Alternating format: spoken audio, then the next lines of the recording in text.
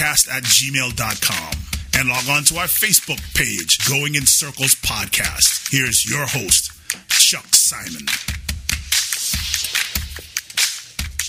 Hey everybody, welcome to Tuesday's live show of Going in Circles. One of the things that, when I set out to do this, one of the things that I really wanted to do was to give an outlet and kind of focus a spotlight on a lot of the people in the business that don't have a bunch of stake horses, don't have a big outfit, don't have fancy owners, but still are a big part of the game. And I think that we don't do a great job of getting these people in front of microphones or in stories and things like that. Is most of the media attention goes to the big races and the big meets and things, and that's understandable.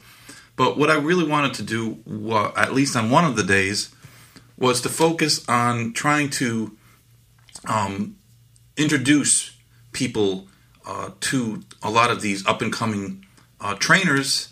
Not just trainers, I mean, today we're going to have trainers, but jock agents, people who are involved in the business end of racing, all kinds of people that right now don't have a forum, but maybe they have a lot of good ideas, and I think it's important to get them some exposure and also to hear what they have to say, to see what their view of the game looks like, not from the top of a mountain like a trainer with Triple Crown type horses or a leading trainer somewhere who gets a lot of exposure, whose voice is heard often. But there's a lot to be said of these type of trainers, and I mean, we all started out somewhere. None of us started out with 100 horses. And I think today's show, I kind of wanted to focus on several of them that I think personally do a great job, are excellent horsemen who I've witnessed from afar and some a little closer.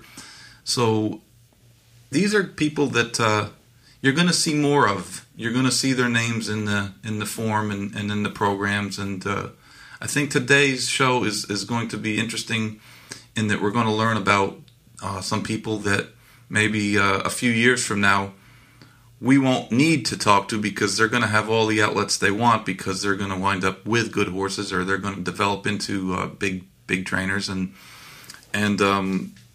we just hope that maybe today we can hear from people who have a little bit of a different a view of the game. They're approaching it from an up and coming kind of, hey, how do we get to where we want to go? The four trainers that we're going to speak to today are Jason Barkley, Reeve McGaughey, Susan Ditter, and Emmet Jolley, and all of them have just recently. Emmet's trained for a little bit longer than the others, but they're all small outfits, they're all growing outfits, and they all have something to say, and their stories are interesting in that there's some commonalities to them, but they're also there's a lot of differences as well, and I think that's it's something that'll be interesting, and I'm happy to get them on here, and I want people to know who they are, and that's our focus for today. I'm still working on the website. What we're going to do with the website is have some interactive material so that you'll have a place to go when we're talking about a particular horse. Maybe we'll be able to get their PPs. If we're talking about a race, maybe we'll be able to get the video of the race. There's just things like that, and pictures, links to things that we're talking about, so that I know on a podcast it's not a visual medium, but when you add up a website that you might be listening to, I mean, a lot of this is people are listening on via computer or their phone. And I just think that a website is a natural fit for something like this. I didn't really realize how computer illiterate I was, because I'm on like week 2, and I'm sure that someone like my brother Scott, who understands coding and stuff, could probably have done this in about 20 minutes. But I'm learning, and I'm figuring it out, and hopefully we'll have that up by next week. We also are going to have some contests on once the website is up. I've found some interesting racing memorabilia from over the years that I've collected. I carry around the country with me, and not really sure what I'm going to do with it. But I thought, well, why not have some contests, have some interaction with people, and kind of spread the wealth and give out prizes for certain things. I don't exactly have a format yet figured out, but and any advice on that would certainly be welcome. And it was brought up to me by my friend the other day that I need a closing kind of statement, kind of like a signature closing for the podcast. And honestly, it's been a lot harder than you would think coming up with one. And a couple people have suggested some, and they're not bad, but mostly they're takes on other people's things, and some are a little too crude to use too.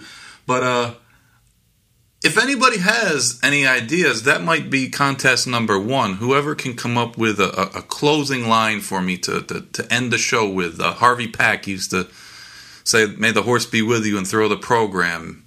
Ron Burgundy said, "Say classy San Diego." I need something, and I have not been able to figure it out for myself.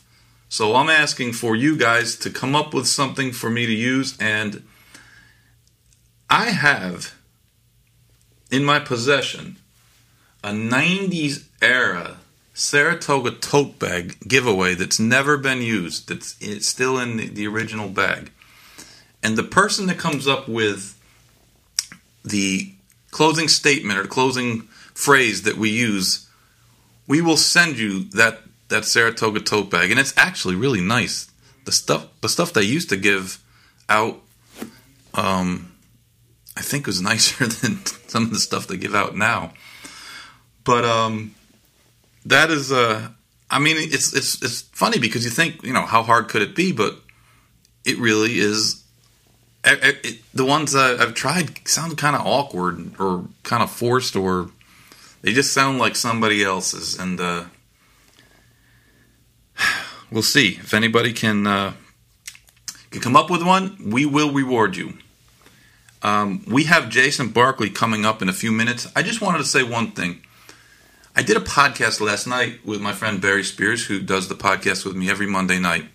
And we kind of went all over the place. We talked about a lot of different things, including one of the things was the negativity on racing Twitter. And we tried to poke fun at a couple things. And there's a particular person that felt the need to knock us. He knocked me, but he was knocking Barry as well. Though he didn't want to say that. And he sent me private messages basically telling me I should take some things down. And I had this conversation with this person who I don't know. And it comes to find out he didn't even listen to the podcast. So my advice is that I am perfectly willing to listen to any constructive criticism that anyone has. I want to make things as good as I can. I want to be a positive force. Though sometimes the guy that talks about the things that other people don't want to talk about doesn't look like a positive force, but sometimes it has to be said. That being said, I can take criticism. I trained horses for a long time, and I was told many, many times what a shitty trainer I was. I didn't know what I was doing. I can't tell you how many times people said that, rarely to my face, because people don't seem to ever say anything to my face. But I can take the criticism. But I'm going to tell you this. If you're going to criticize us at least listen to the show. Please, don't not listen to the show and criticize, because that is just, I guess it's typical in today's day and age of everyone being hypersensitive to things and being critical. It's I laugh, and it's really kind of sad that virtually every day on Facebook I see posts posted by people that are from satirical websites that are basically poking fun at the people that are putting these posts up as though they are real.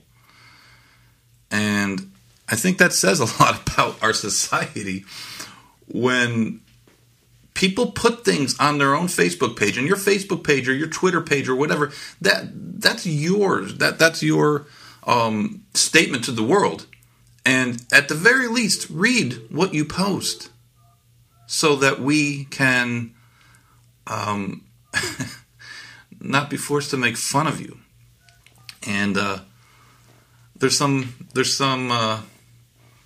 guys on Twitter who are very, very clever in the racing world, but it's just if you're going to listen to the podcast and criticize, go right ahead. I have no problem with it. But if you don't listen, I don't give a shit what you think. How's that? I think we may have our first guest on the line. Jason, are you here? Do we have him, Casey? Jason, welcome to the show. Yeah. Hello. What's going on, Chuck? How are you? Good. How are you? Where are you calling us from today? I'm in Louisville. Okay. Well, Jason, what I wanted to do with this podcast, as I explained in the beginning, was that I want to try to give some exposure and shed some light on guys like yourself who are up-and-coming young guys who are working hard and you know, you don't have the best quality stock yet, but you're doing the best that you can with them. And you know, a lot of times in this business, if you don't have a big stake horse, you don't get a whole lot of attention. So I thought that I've seen your work personally when you were assistant trainer for several top trainers, and I actually believe enough in you to recommend you as a trainer for people that ask me about the circuit you're on. So I thought you'd be a natural fit to come on here and tell everybody a little bit about yourself and your barn and what's going on with you.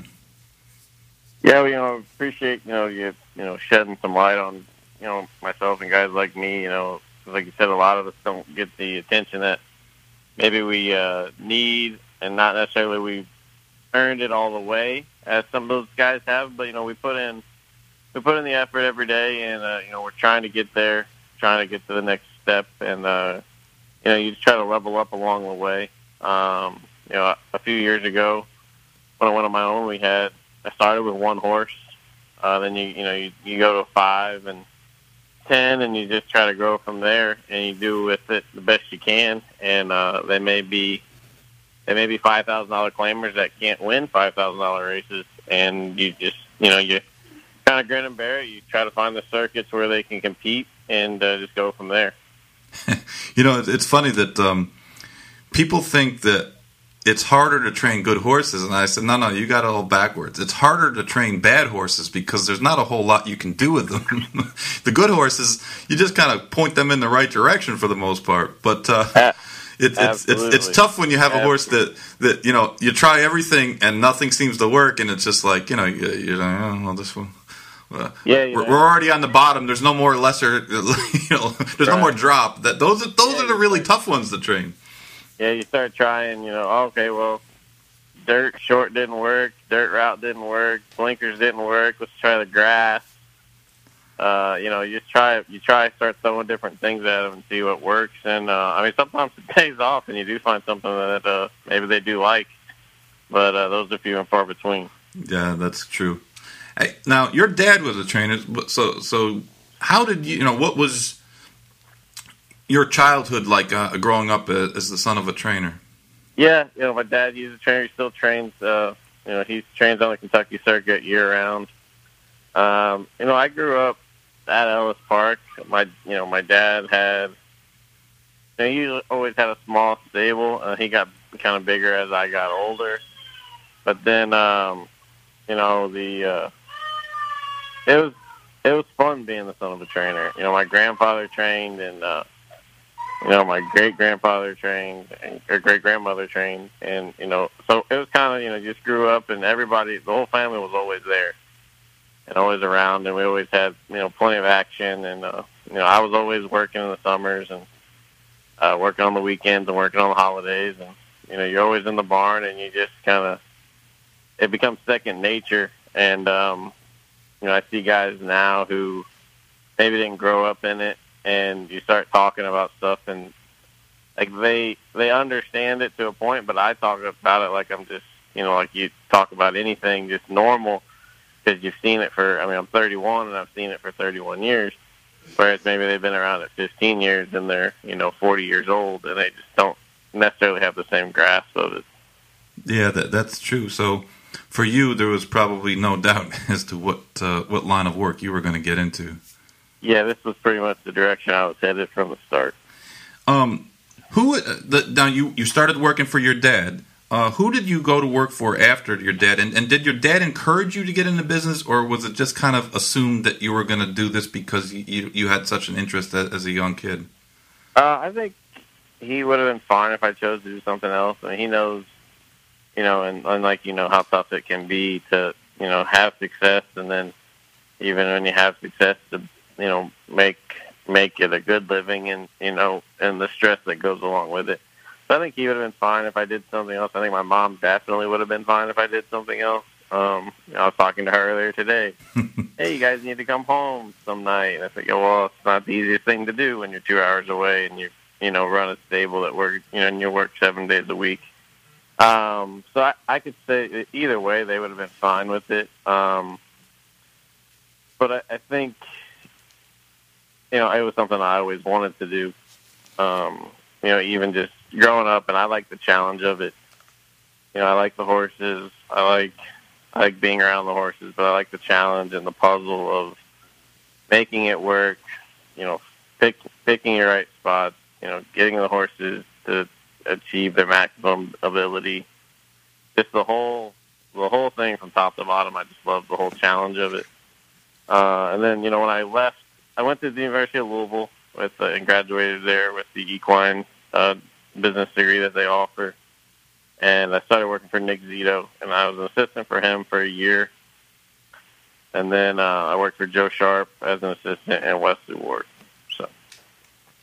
So you got a pretty good diverse background in working for your dad, and then those guys who all kind of have different outfits.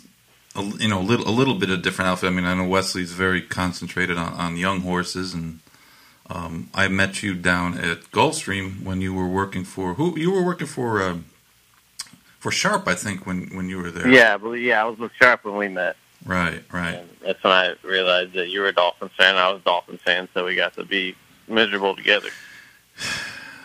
Yeah, we finally drafted a quarterback, and now the season's in jeopardy. And now look at us, we're not even going to get to play. Who knows? I'll tell you this, the Dolphin ticket reps call me every single day to try to get me to sell tickets, or to buy tickets. I probably should try to sell tickets, but yeah. They're trying. I don't know what the situation's going to be, but it's funny because, I read an article today about by someone, and I'm getting old, so my mind slips, but talking about how other sports seem to really be struggling with the COVID issues that we've all had to deal with over the last 4 or 5 months, yet racing has really had just a few blips on the radar screen where they got shut down a little bit at Lone Star and then last weekend at Del Mar, but for the most part, once the tracks have got back up and running, we've been able to keep them running. How has it affected you personally, other than just all the protocols that you have to go? Have your owners backed off a little bit, or are you guys still going full steam? I would say at first everyone was a little timid.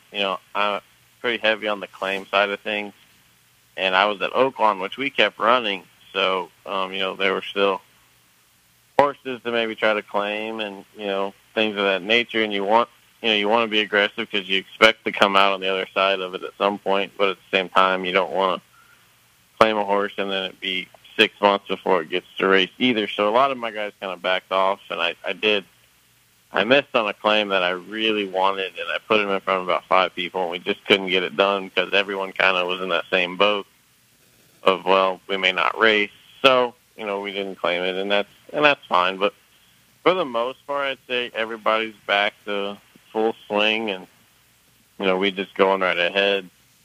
I'll say, the thing I tell people, well, what's different about being at the races? I think it feels like work. So there's no one there, there's no, normal day at the races, you go, you run your horse, you get done with your day, maybe you go back over to the races, you hang out, you watch a couple of races, hang out with your friends, maybe talk to a couple owners or whatever, and you might kind of make a day of it. Well, now you just go run your horse and you go home, and it just feels more like work, and because normally my days they don't feel like work. It's a lot of fun and there's a lot of excitement around it, and right now it's just we're just kind of getting through it and trying to do the best we can to put a product out there for everybody that's as good as we can do right now. And I know with the tracks opening up, and some of these guys did back off of horses for a little while, and some 2-year-olds aren't necessarily where they would have been normally. So I think there's less horses around to race right now to a point. Right. So we're getting smaller field sizes a little bit, and then with more racetracks being open, there's horses spread out to up here. I mean, we have horses in Ohio, Indiana, and Kentucky. I mean, all the tracks are 2 hours from Louisville, so you can just kind of pick your spot, which makes it good for us because you might run against a 6-horse field, but it's bad for the bettors because it's a 6-horse field. Yeah, exactly. The one thing that the races that I've been at Gulfstream when they've been running, the thing that kind of caught me was how quiet it was. It's just kind of eerie. You almost, if you're not paying attention, because they don't have the track announcer being, obviously Pete Isle is calling the race, but they're not piping into the grandstand because there's just the people from that race in there. So it's just kind of weird how quiet everything is. It's just very, very eerie, I guess. So what is your main circuit? You stay in Kentucky in the summertime, and you said you went to Oaklawn last winter. Yeah, I've done Oaklawn the past 3 years now. So I'm Kentucky up until the end of the year, and then I go to Oaklawn this year. Just basing it off of what Turfway ends up doing and what their purse structure looks like, we may split up for the winter and leave 10 to 15 in Kentucky. Right. And then go to Oaklawn because Oaklawn without having a turf course kind of makes it difficult because you kind of hem yourself into one type of horse. You're just looking dirt. So hopefully, if Turfway stays open, you can leave the turf horses up here to run on the poly. They're putting a new poly down. I know they got the asphalt down about a week ago. So hopefully the surface is good, and you can leave a handful up here, leave some babies to get ready. And I try to focus on having some 2-year-olds ready early. As I did say, I worked for Wesley Ward for a little while, so we do try to play that game to an extent, a little bit. So leave some of those up here. But yeah, mainly Oaklawn and Kentucky the rest of the year. Yeah, I was talking on the podcast last night about the impact that Turfway may have on the winter tracks, in that some of the Kentucky guys may wind up leaving horses at Turfway, especially like from the Florida aspect.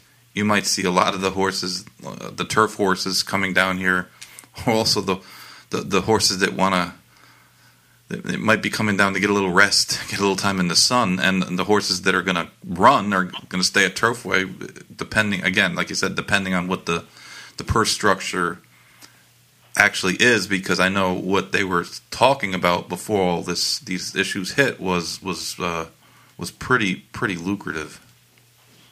Yeah, last year the purses were pretty good, and the racing was getting better, and I think it could jump again this year, purse-wise and product-wise overall. I think it just depends on what guys want to do and what owners want to do. I mean, some owners like being able to go to Gulfstream and watch the races and have their horses in Florida, and they go see them now. Obviously, right now, not too many people are going to see any horses. So, if the purses are good and everybody can stay home for the winter, I can see it being a very competitive meet. And with that, it'll make the product better, but it also, the flip side, it'll strain some of those guys that have kind of depended on Turfway to kind of make their year, and maybe, kind of displaces them to a point as well. So that's something that I think gets kind of looked over, the big barns will stick around, but what's that do to the smaller guys? And, growing up, being a smaller guy and growing up, on a small circuit, you kind of, you sympathize with that as well.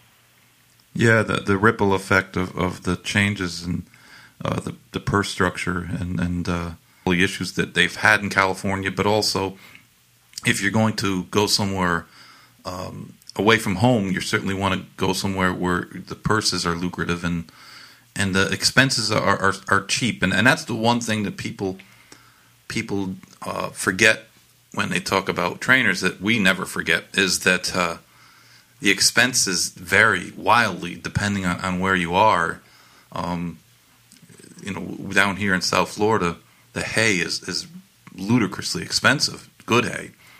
But you have to realize that it's coming from thousands of miles away, because there's no good hay can be grown in this area. So it's the expenses do matter, and especially to a smaller outfit that can't just raise their day rate when they want. They have to kind of.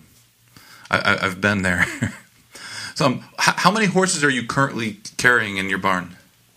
We just actually got up to 29 this week. I left Oaklawn with 14, so we've doubled in a couple months now.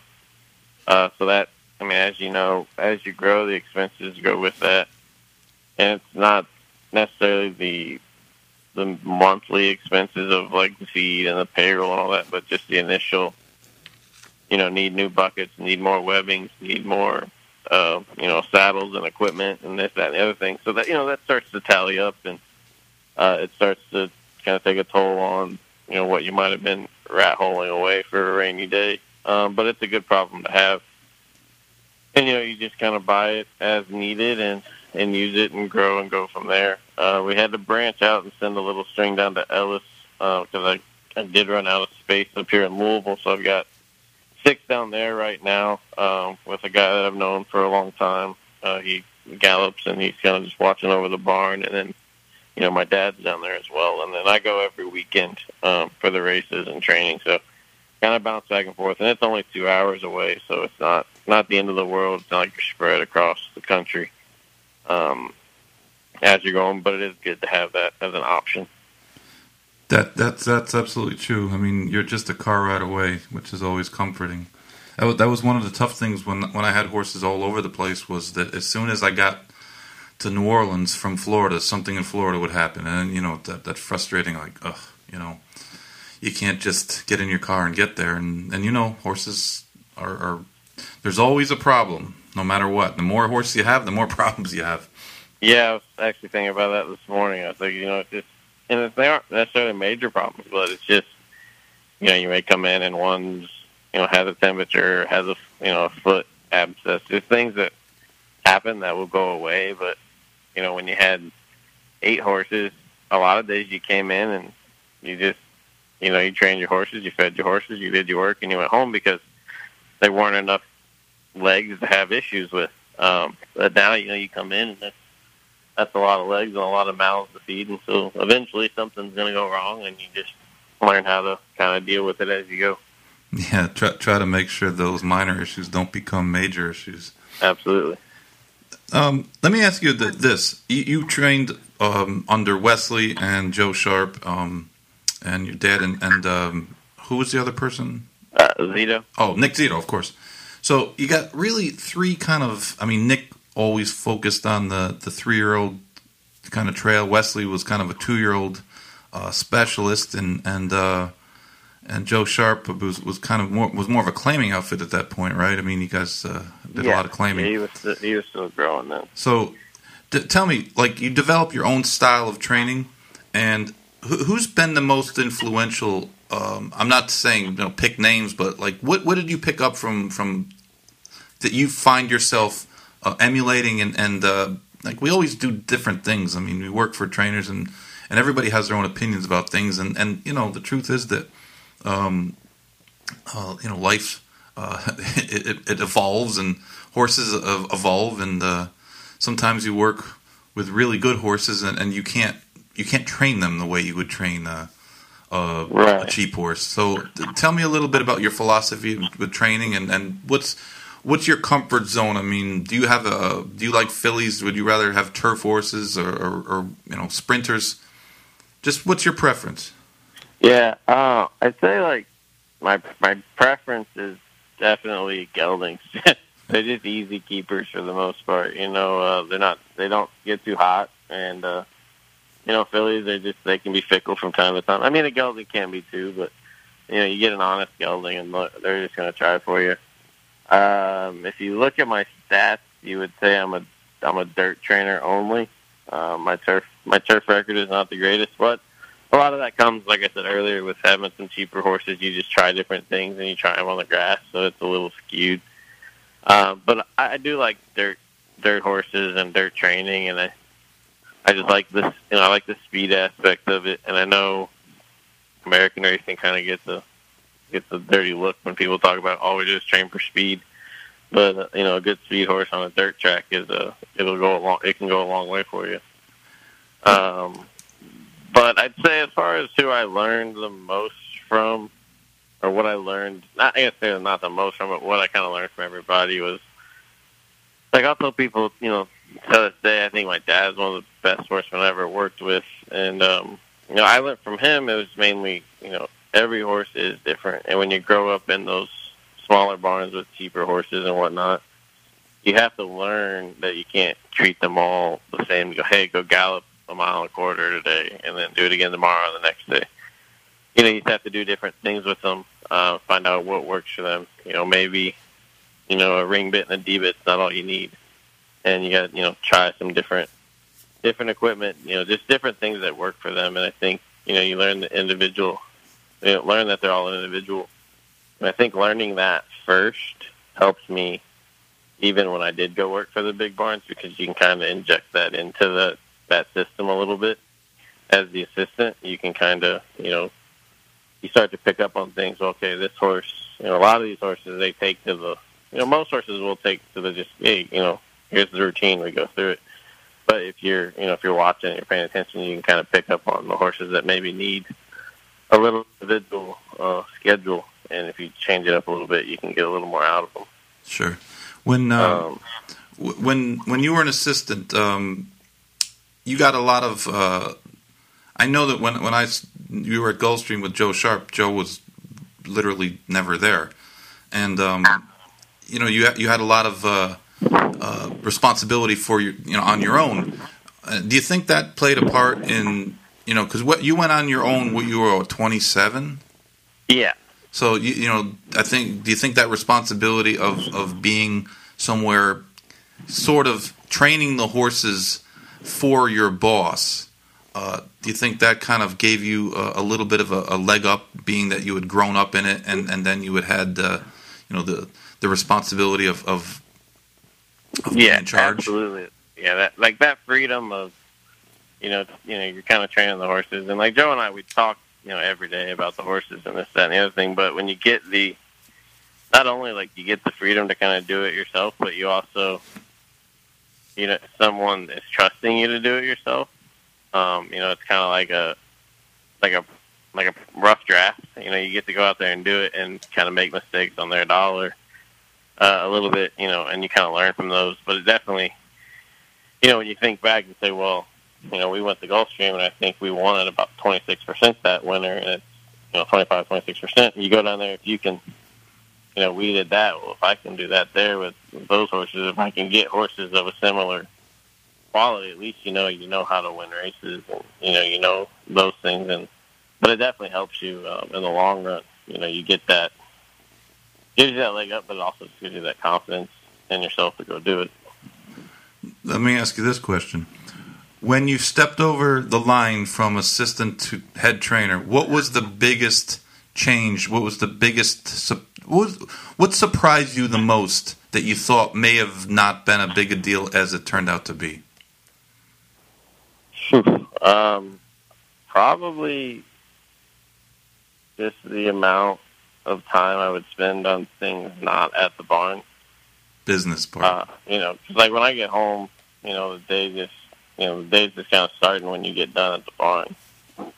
You've got training charts, condition books, update the owners, and I'm really big on keeping my owners in the loop as to what's happening, and I try to send out an email, every week to 10 days about their horse, and shoot a video, and so I do a little video editing and things of that nature. So there's just a lot that I try to do outside of the barn. So I think for me, putting in that effort and that work makes it longer. Yeah, I've seen some of the videos you do, and it's a good idea. I mean, it keeps your name out there, and like you said, gives the owner something to look at. Because I remember one time telling an owner who kind of wanted me to call him every day about his horse, and I finally told him, I said, listen, there just isn't that much to say on a day-to-day basis. And usually when there is, it's bad. It's, your horse is sick, or your horse has got hives, or your horse is lame, or your horse threw a shoe and now, it's got a bruised foot. I mean, that's the one thing is that, there's often the no news is good news. But I like, the fact that you put out, some things on social media, which, I mean, it's not hard to do, and more guys are doing it, but no, like what you've put out that I've seen, it's been good, and it takes time though. I mean, that's the other thing is it does take time, and that's the one thing that when I went from being an assistant to being a trainer was that I spent all my time when I was an assistant. You got to go talk to the accountant. You got to file papers. You got to do all that other crap, and that's one of the things that I hated doing. God, I would have killed to just be able to work with the horses. I mean, sometimes even the people. The people aren't the help situation. In Kentucky, never seemed as bad as it was in some other places. Have you guys had any issues with getting help there, considering the virus protocols and everything? No, we've been pretty lucky. I've got a pretty solid crew of guys. Everybody that's working for me now came with me from Oaklawn, and we've added some more as we go. And I just try to, you have a good reputation as being a good boss, and I'm still, and I say this, and it sounds bad, but as trainers get older, I think they forget what it's like to be the guy that was in the barn all day. Yeah. So if you can take it easy on them and understand that they're probably doing their best, and it's a lot of work to do, that it'll go further for you. They're going to end up working harder for you. Sure. But I mean, I just know. I mean, I worked in barns where I wasn't an assistant and I wasn't working for my dad. Just and you would guys would some guys were tougher than other guys, and I think they just forget what it is to be the day-to-day guy. Whether it's the assistant that's there all the time or the hot walker that's getting up 7 days a week to come turn left for 4 hours. I mean, it gets to be a lot, and if you can treat them fairly and treat them right, and they're going to work harder for you. So if you can do that, it ends up that gets around. Guys, they want to work for you. Guys will come by and ask if you need help, and it makes it easier when you do need help. Yeah, no doubt. And then, when you expand, you're only as good as your help in some respects. So it's a good reputation to have, someone who's good to work for. So I agree with you there. Looking kind of from a global view, where do you see yourself 5 to 10 years from now? Like, what are your goals? Where do you want to be? Is the circuit you're on the circuit you want to maintain? I mean, we all know that things change so rapidly in this world nowadays. We don't know what's going to happen, and from month to month, day to day, sometimes. But like what is your goal outside of winning the Derby or something like that? Like what size stable do you feel comfortable having? Do you want to get to have triple digit horses, or what's your thoughts on that? I mean, I've always said, like, I think 100's a good number. I don't think I'd be scared to go past that number if it became possible. Like, I think, and you can probably agree with this, that you have to get big in order to scale back to getting the right horses. You can't, if a guy calls you and says, "Hey, I got 5 for you to take," and it's 2 Constitutions, an American Pharaoh, and then 2 Iowa breds. Well, you kind of got to take the Iowa breds too, to a point. You can't just tell them, "Well, I want these." When you're growing, you can't tell a guy, "Well, I'll take these 3," but you can figure out the other 2 right on your own. So you have to take them all and then sort through it and go from there. And I think you get a lot of respect for that. And guys, they're willing to work with you if you're willing to work with them. And so I think if I could get to 100 and, you go from there and try to stay as much on the Kentucky circuit as possible with it. I don't really have the desire to be on the New York circuit. I know people have wanted to be there, but now people are wanting to get away from there.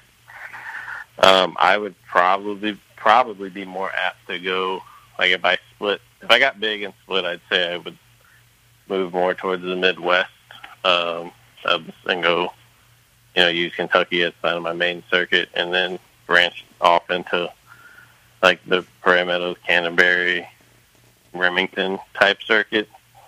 And, because basically all of that just would reconvene down at Oaklawn, and you can kind of go from there each direction, back up to Kentucky. But I think that's kind of where I am, and I think I'll always be a guy that, even if I do grow to have, Derby winners, I'll still have 10 claimers in the barn, and just because I like it. I like the action. I like the challenge of it. I don't think I think some people think it's kind of beneath them to be out there claiming horses every day, and I think it's fun. So I just like the challenge of it. So hopefully, we just keep going from there. And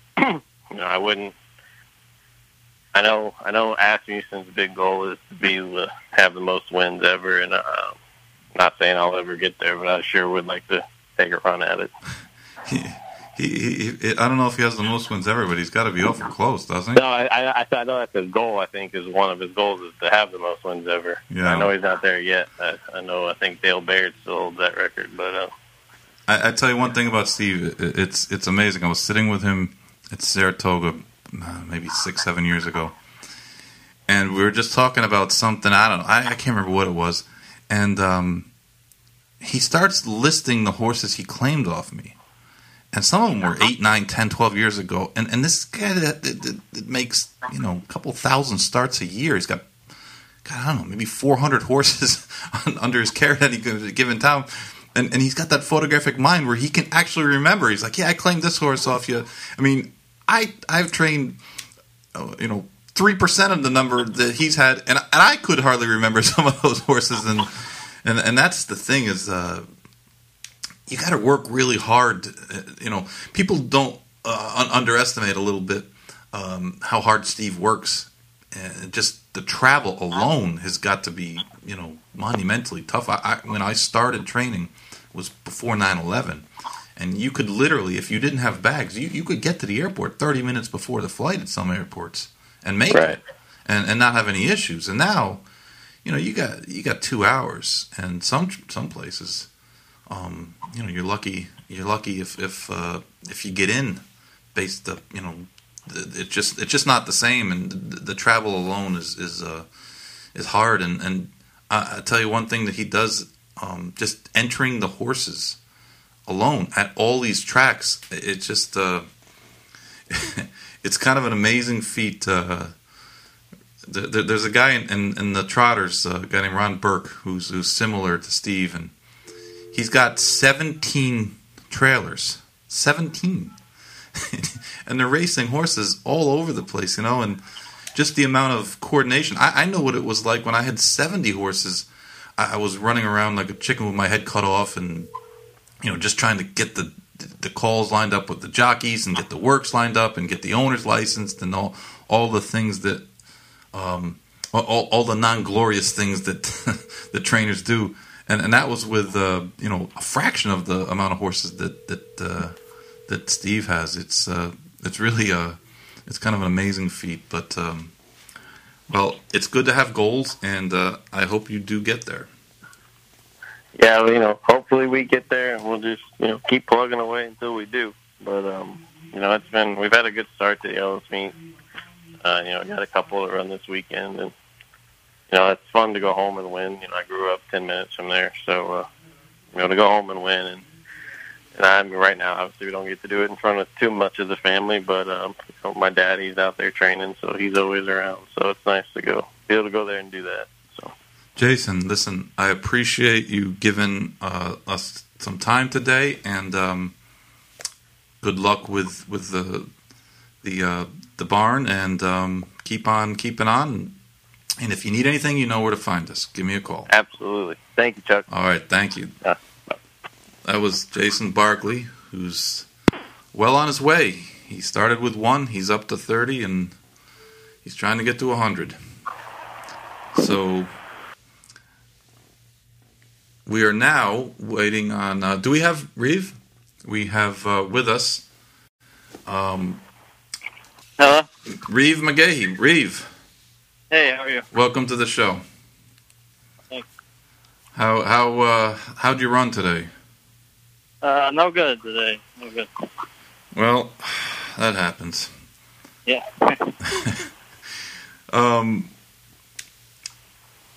You kind of grown up in this game, so I mean, my first natural question would be, how did you get into horse racing? But for you, did you really have much of a choice? Yeah, I had the option if I didn't want to, but I grew up kind of really starting out when I was younger, going to the races with my mom up the River Downs, Turfway, and around Kentucky.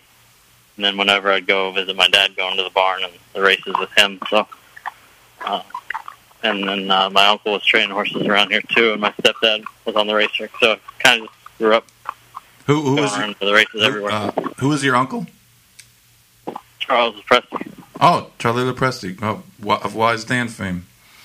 Yeah. It's funny. I remember when your dad wasn't Shug, when he was still Claude. I'm kind of aging myself here, but I remember when he first started coming to Saratoga and he was training for Loblolly, and I remember the first horse that I remember thinking, man, this guy's pretty good, was a filly named Classy Cathy, won the test.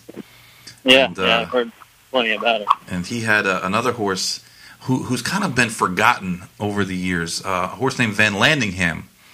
Who was a really, really good horse, who was a graded winner on both surfaces. And it's funny because some people are born before their time, and then some horses were born before their time. Van Landingham was born these days with the amount of turf racing and dirt racing we have. There's no telling. He would be an absolute superstar.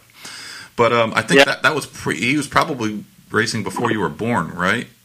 Yeah, Van Landingham was a little bit before I was born. He's early 80s. I was born in 89, but I've heard plenty of stories and watched street plays, stuff like that. Yeah, he's kind of a forgotten about horse. He's a really good one. Yeah, he sure was. It's funny, your dad had remembered, for all the classic horses he's had, and Easy Goer and Inside Information, Personal Ensign.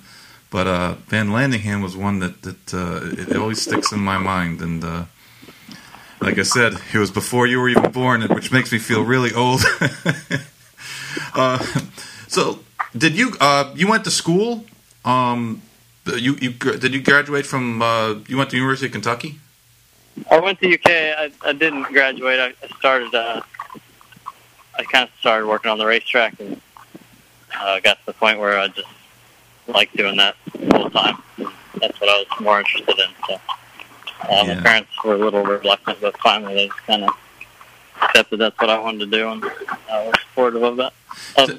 Did your mom and your dad, did they encourage you to get involved as a trainer? Or, they both know how difficult it can be, or did they kind of let you make your own choices? They let me make my own choice. They certainly didn't encourage it. They never discouraged me and said, don't do that, but they also, they never made it seem, they were realistic about, if you want to do this, it's not going to be easy, but we'll support you if you want to do it, but it's sort of that kind of thing. Where are you currently based out of? Keeneland. You have horses at Keeneland? How many horses do you have right now? 14. You have. You just won a race, right? Ellis Park? Yeah, we won one on Saturday at Ellis. What kind of race was? What kind of? Was it a 2-year-old race? 2-year-old made special weight. Mile grass. Who was that horse by? He's by Union Rags. Union Rags. For what was? Who's the owner? Joe Allen. Joe. Okay, great. So, who's your biggest owner at the current time? I have, I guess, probably Joe Allen. I have a couple for him, and then I have a couple for Andrew Rosen, and both of them I kind of have a couple waiting to come in, so they probably have the majority of it. Who? So tell me this: who else did you work for outside of your dad? When I first started working on the racetrack, I started working summers for Owen Hardy. He had a string in Kentucky for the summers, starting from April until they went to Saratoga. So I started working for him because in my senior year of high school, we had to do a senior internship for our last 6 weeks of the school year. So I did it there, and I just continued on through the summer.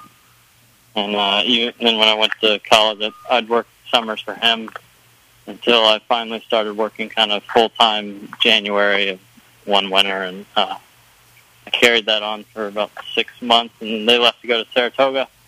And I started working for my uncle then, Charlie, for that lasted for about 5 years. And then I worked for my dad for about 5 years. Did Charlie have Wise Dan when you were working there? Yeah, he was. When I started there, Wise Dan was going into the summer of his 4-year-old year. He just won the Firecracker when it was Firecracker at Churchill, and then he kind of got on his roll. Yeah, he was some horse. It's funny, you talk about horses that are kind of sometimes get forgotten, and people.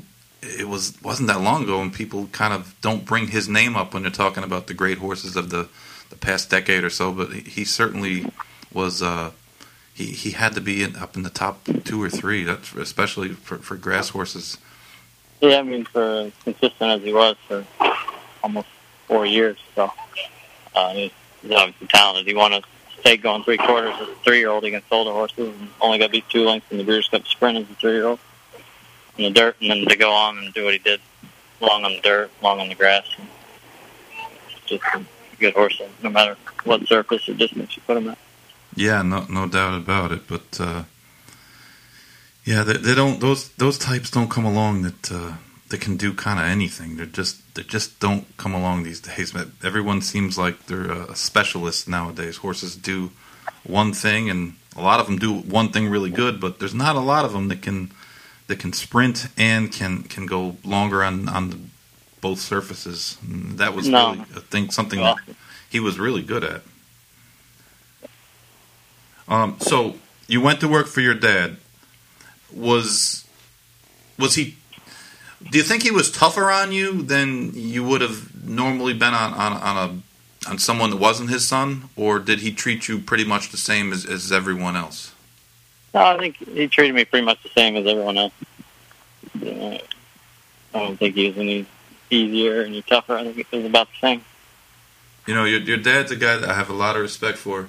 Actually, he was one of the trainers that when I went for my trainer's license, I don't know how it goes now, but back then you had to get 3 trainers to sign for you in order to be to get your trainer's license the first time.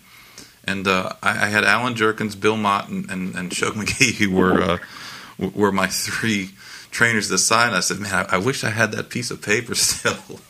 But one of the highlights of and I don't want to just talk about your dad, but one of the highlights of my winter was getting to spend some time with him, talking about some of the glory days, some of the horses of the past, and it's something I believe that the business doesn't do a great job in keeping a lot of those names alive. But no, I did appreciate the time that we got to spend a little bit. A little bit of time we got to spend this winter. I didn't like it when we had the flood, but things happen. That was the flood this year was pretty bad, but it's kind of a learning experience. Once you kind of go through it now, next time something else like that happens again, then you kind of know how to handle it. Yeah, you're prepared to handle an overnight flood. Yeah, exactly. I got the call at 5 o'clock. We have a big problem at Gulfstream. It's flooded. I said, what do you mean it's flooded? It's flooded. And I really didn't understand until I got there, and I was like, oh, my God. I mean, your guys' horses were up to their knees, or past their knees. Yeah, that wasn't much fun. I was driving in, and I don't know, like 4:30 or so, whatever it normally is, and I noticed there's some pretty deep spots on the road I was driving into, and I knew we'd gotten a big storm. I kind of woke up briefly, but then I fell right back to sleep. But when I came out that morning, I was like, must have got a lot of rain. And then I pulled into Gulfstream the first time, and I took a left by the Pegasus, and I looked over there, and there's a truck the same size as me just floating in the parking lot. So I was like, well, I'm not going to be able to get in here. So I went around to the back, and it was only deeper there. So, yeah, and then we had to go and park, and obviously it's still pitch black out, and they're wading through waist-high water to try to get the barn to check on the horses. And really, for the most part, they were all pretty good about it. I mean, they were kind of just all standing at the front of the stall eating hay. Yeah, it was a bizarre morning for sure. Now you started on your own. This was it January or February? In January, yeah, we went to Oaklawn around the middle of January. So, what is your circuit planning on? What are you planning on your circuit being as of now? I mean, I know that with the COVID issues that things have kind of forced people's hands on where they can go. But what's your plan? Yeah, just kind of waiting to see how the rest of the year goes. Next couple of months with some of the younger horses, and as to whether or not we're going south or we'll stay in Kentucky and try to build up for the spring. But probably try to find somewhere south, Tampa, somewhere around there. Kind of figure it out from there, and then try to be based kind of around Kentucky for the most part. Other than that, right. Yeah, Kentucky's purses are pretty attractive, and I had Jason Barkley on earlier, and we were talking about Turfway and how with Churchill coming in and renovating it and redoing the poly track and the purses when they bought it and they announced all the changes. Obviously, there's been a whole lot of changes in the world since then, but the purses were going to be really, really good. And I just wonder, for some of the Kentucky outfits, if you'd consider maybe even leaving horses, a string of horses there for the winter time. Yeah, we'll definitely depending on how many we have and all that stuff. We'll leave some in Kentucky for Turfway, just because, like you said, with the surface being renovated and the purse money that'll be available there, we'll probably have some horses that'll fit better there too. So, yeah, they're making the whole circuit pretty strong here in Kentucky. So, Turfway was kind of the weak link for a little while, but now with Churchill buying it, they seem to be putting some work into it, and like you talked about, the purse structure's getting stronger to where there's really more money staying here than there is going south. So they're making it hard on you to leave. Yeah, the Kentucky circuit has really raised itself in stature over the last few years, and they're doing things properly. It just seems like from a horseman's point of view, they're giving you real strong reasons to stay and not to leave. I mean, I know you're probably going to wind up with some turf horses that need to go south, and you might have you never know, might have a good 3-year-old that might think about getting on the Triple Crown Trail, that maybe you want to get more steady training in down south than you would up there. But yeah, it's certainly something to consider, that it wasn't really something to consider a few years ago. Yeah, I think some of the bigger barns around here will at least leave a string around. How many, I don't know, but I think they'll at least have a presence through the winter. I think it just kind of makes too much sense not to. Sure. When it's so expensive to go to Florida or to ship down south, and if you can stay home and run for more money, then yeah, no doubt. Do that. Tell me, when you went over from assistant to the boss, what was the biggest change that you found, other than having to pay people instead of getting paid? I think just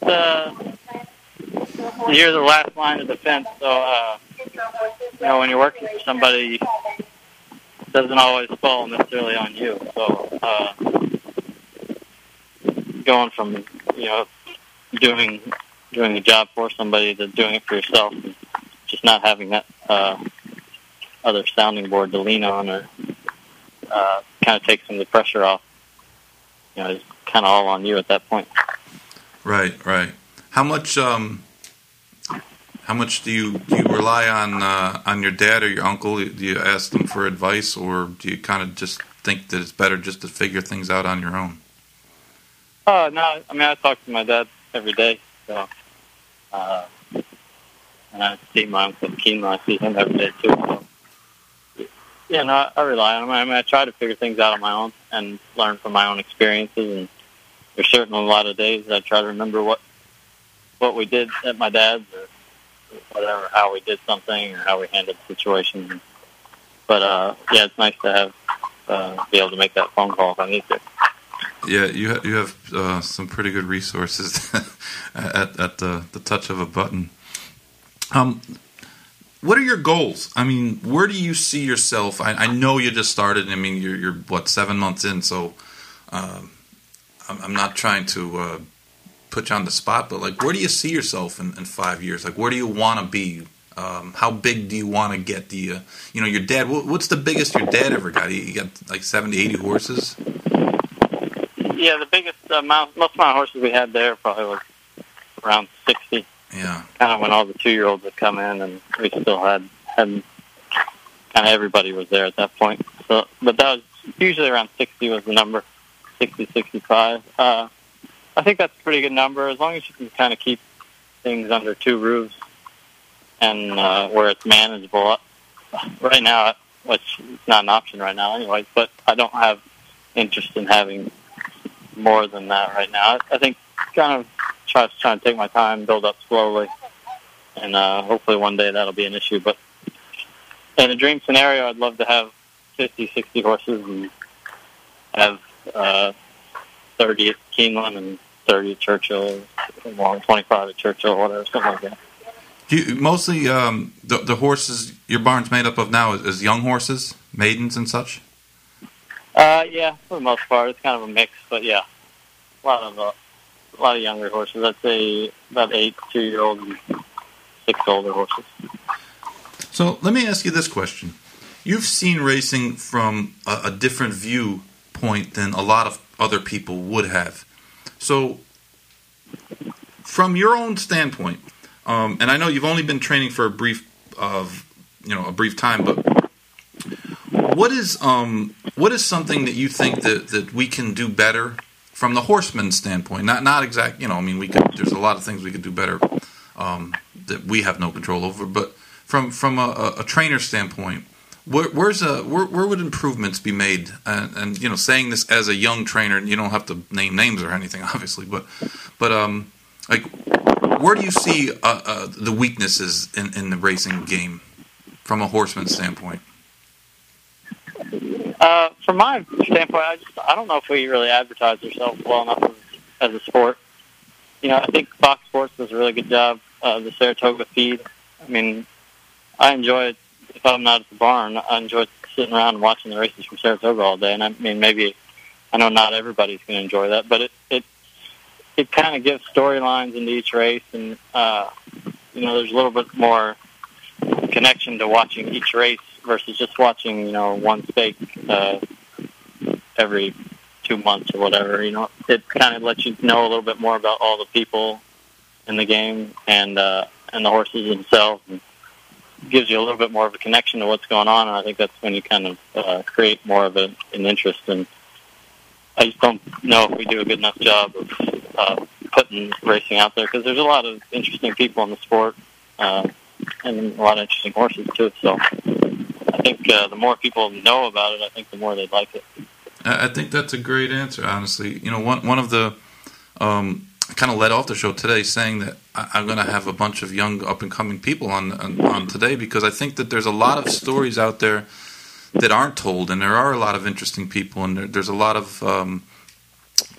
focus on the top guys, and it's obvious why, and they win a lot, and more than ever, we see the same 8-9 guys in all the stake races. So much attention gets focused on those people, and sometimes, being that we're in a world where horse racing doesn't have any daily beat coverage for newspapers anymore. And when I was a kid, every newspaper had a racing writer. I mean, at least up in in New York, everyone did. They all had the Post, the Newsday, the Daily Newsday. They had multiple racing writers.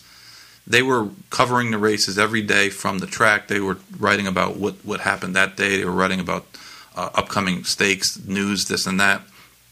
And when we've lost that, because obviously the media business has changed a lot. Newspapers are barely holding on, but we tend in this business to really hyper focus on the same names over and over again. And I just think that guys like you, guys like Jason, you guys have something to say, and you're saying it from a unique standpoint, in that you guys aren't old and jaded, and you see things in a little different through a little different prism than other people do. The people that usually get their opinions and their stories heard. So that's one of the reasons I really like having guys like you on, and I'll certainly have you on again. I really interested to hear how you view things, because you're from a different generation than a lot of the people that control the story in racing, and sometimes I think the younger people really have a lot to say, and have a lot to say that we need to listen to. Yeah, I think a lot of people my age, a lot of my friends. I grew up with a lot of people whose families are in the industry, but even my friends that have no connection to it other than that they know me and know a few of my friends, they all love the races. They love to come to the races. They love to watch the races. But, you hear about it for this month or that month, and then you don't hear anything again. And even they don't fully understand that, racing's going on year-round, and there's a lot more than just the Triple Crown that you hear about, So, and they enjoy following, and they enjoy watching it. They just wouldn't know as much about it just because it's not out there. You have to go find it to know about it right now. Yeah. The Triple Crown gets a tremendous amount of coverage, and that certainly has benefited the business in some ways. In some ways, it's kind of hurt the business, because it's taken so much of the focus, and it's made kind of into an all or nothing thing. And we have these big stake days now with 6, 7, 8 graded stakes, where in Saratoga especially, they take away from they take away from the other days, and you don't have that solid feature anymore. And I think when your dad won the test, I think that race was on a Thursday. I want to say it was on a Thursday. I don't even think it was a weekend race at that point. But with Classy Cathy, not I think he's won the test a bunch of times. But no. Well, I remember growing up, even this is just 15, 20 years ago. All the big Saturdays at Saratoga, they were on ESPN. The Mother Goose at Belmont, and all those races were on ESPN. And I remember the Budweiser long shot.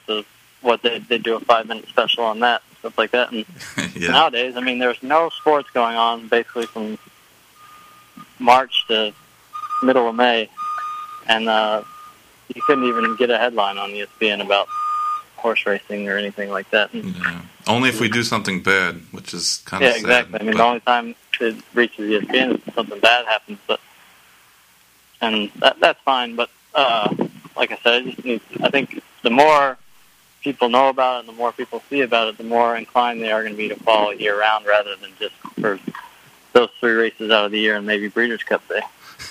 I have a funny story about the Budweiser long shot.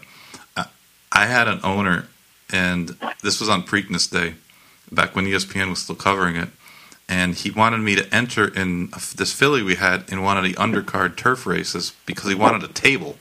And the only guys that got access to the table were people who entered in the graded stakes races. So we entered this filly who had run about, I think, like 2 weeks before at Churchill.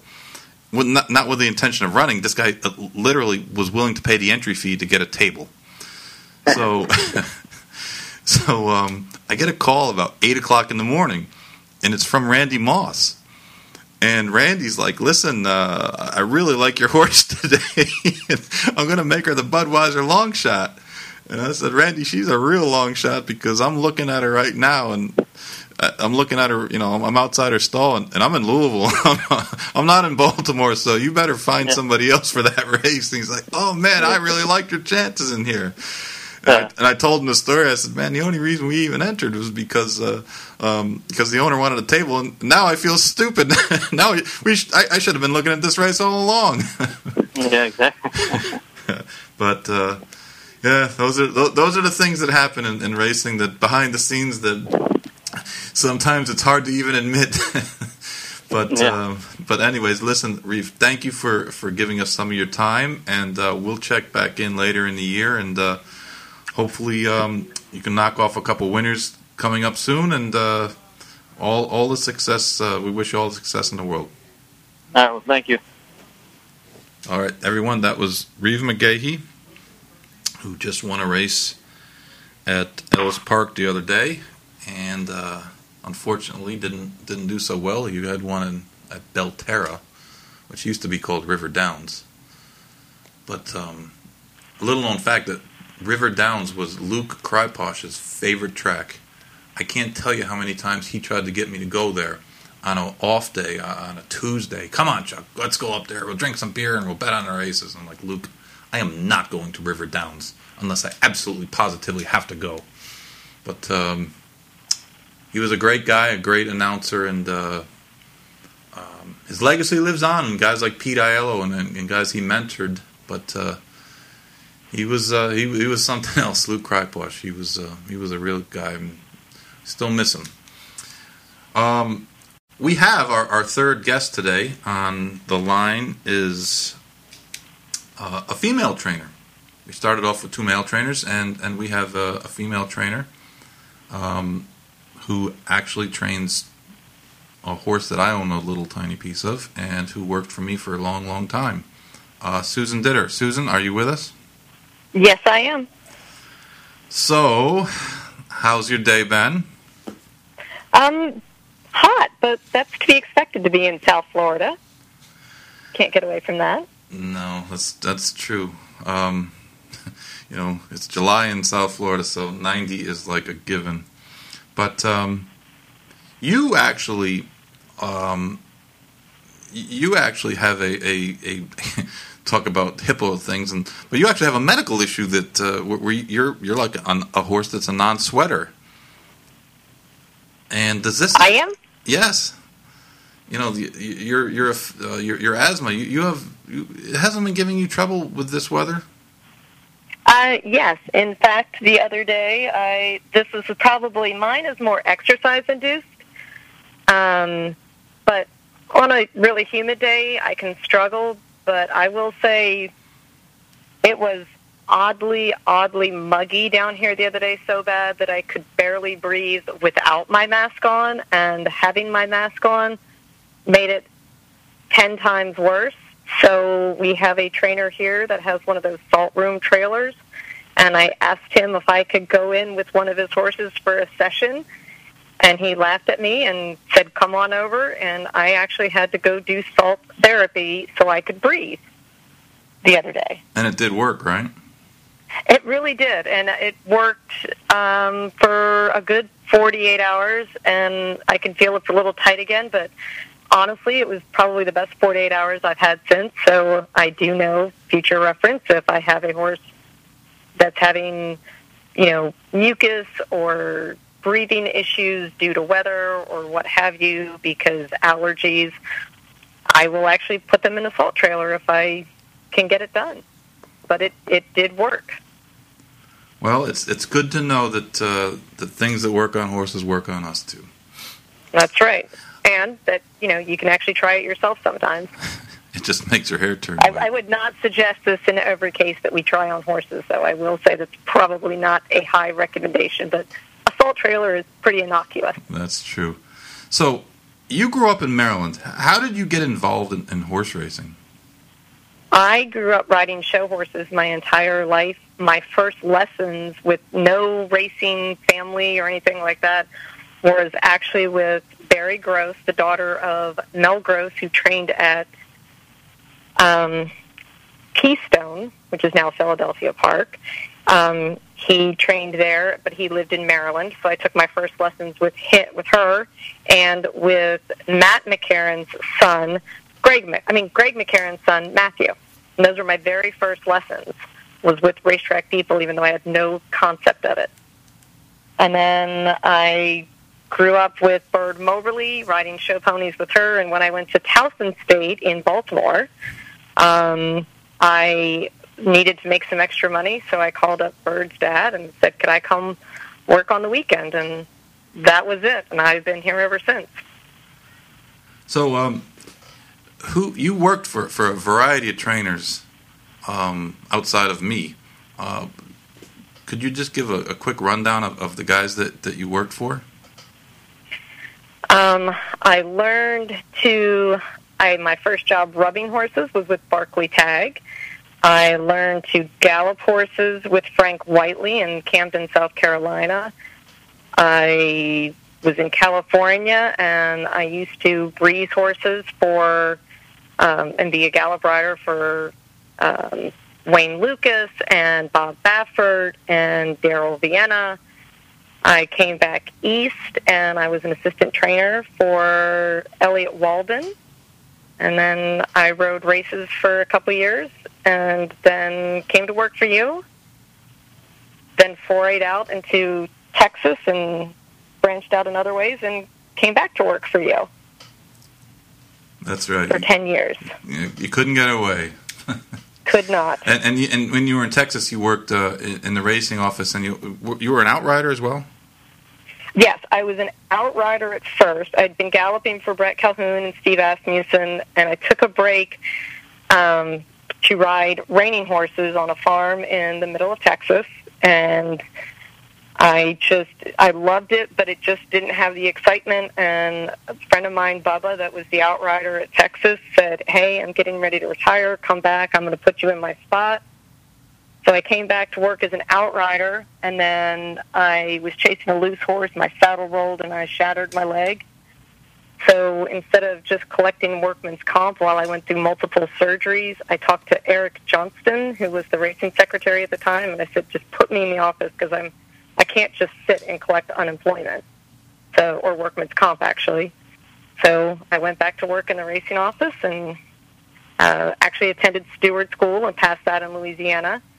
I always figure the more you can learn and the more aspects you can see of everything, it just gives you a whole new outlook on everything. So you can kind of understand some of the other positions. You may not understand it fully, but you can understand sometimes why things are done or said the way that they are. Sure. So when you worked for me, you were at started at Parks, and then you went over to Penn National for a couple years, and then Monmouth before you got down here. What track? You've been to a lot of tracks. You've been to California, New York, all of Pennsylvania, the Mid-Atlantic, Florida, Texas, Louisiana. What's your favorite track? That's really hard to say because everyone. I like everyone for different things, whether it be personal reasons or track surface. I think one of the best track surfaces I've ever been over was Colonial Downs, and believe it or not, Sam Houston had an incredible track surface and a wonderful turf course to go over. But each track has been different, and each one holds so many different type of memories. It's honestly sad to say I really cannot pick a favorite. What? Now you're based at Palmettos and year round on the Gulfstream circuit. Would you? What's the difference in your mind training in a hot weather situation here versus up in the East Coast and other places that you've trained in the summer? I think, one, we do have the luxury being down here between Gulfstream and Palmettos that we do get a bit, and you get the same at Monmouth, you do get a bit of a sea breeze, which can sometimes take the humidity down a level. But I think what really helps, it sounded, strange as it may sound, I think it helps that because it's a continuous heat, yes, it does zap horses and people alike, but you actually get a bit more accustomed to it. Whereas when you're running up north, and, you know, you would have warm days and hot days and muggy days, but all of a sudden you get into those giant heat waves, which are kind of what we're used to on a daily basis down here. So we're already acclimated to it. That's our normal. That's when I think you see the horses and the staff struggle more with the heat up north because it's not consistent. And when everybody's finally getting used to it, then the heat breaks, and then it becomes a normal summer-type weather up there. Sure. So then everybody backs down, and then they get another heat wave, and that's when I think they get more of the heat strokes and cancellations due to heat because they are not used to it. Whereas down here, people hydrate more. More trainers tend to back off. Once you get your horses fit, you can back off a little bit more down here to allow the horses to recoup from the weather. I mean, and you just kind of learn a bunch of different tricks. We learned a lot of little tricks down here to just help our horses cool down faster that we would never have really known up there because we didn't have to deal with it consistently enough. Right. Who was, you galloped a lot of good horses. Who was the best horse you've ever been on? In your opinion, who was the best horse you've ever been on? I'd have to say probably Gilded Time. He was so fast without even really knowing how fast he was. I have a really good clock in my head when I breeze horses, and I always have. And he was one that could get me. He got Gary Stevens. And you would literally be 3 seconds off on your breeze and not even know it on him. And you would just feel like you were galloping, yet you'd be going incredibly fast. And he was even better on the turf, even though I don't think he was ever allowed to try it. When we were getting him ready, we were going to try him for the 3-year-old year. Mm-hmm.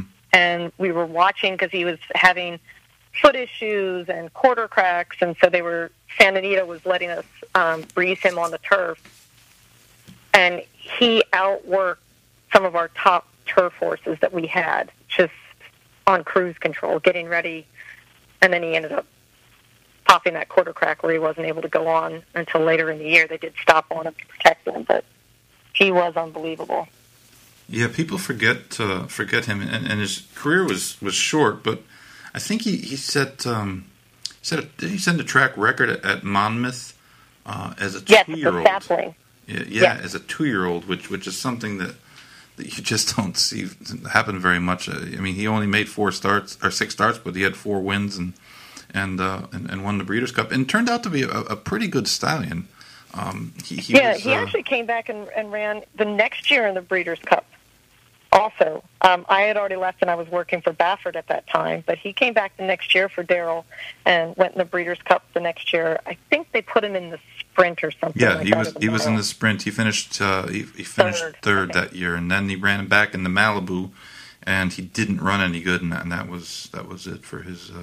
Yeah, he unfortunately had some soundness issues, but Darrell did a great job holding them together. But sometimes those big, heavy colts that train hard and aggressive, they're sometimes their own worst enemies. I do have to say I did gallop Distorted Humor for Elliot Walden, and he was also a very nice, deceptive colt. He was really fast and a ton of personality and built like a little brick house, too. Yeah, he turned out to be a good sire. He turned out to be a great sire. I mean, his stallion career actually outshone his racing career. But those were two really good stallions. And Gilded Time turned out to be a pretty good stallion. He was, I think, leading stallion in New York for a couple of years. And it's ironic that you talk about thinking he would be better on the grass, because he was a really strong grass influence for a horse that was mostly known as a sprinter. And it's funny, City Zip is the same way, in that City Zip, I don't believe ever ran on the turf. And in a lot of ways, some of City Zip's best runners have been turf milers.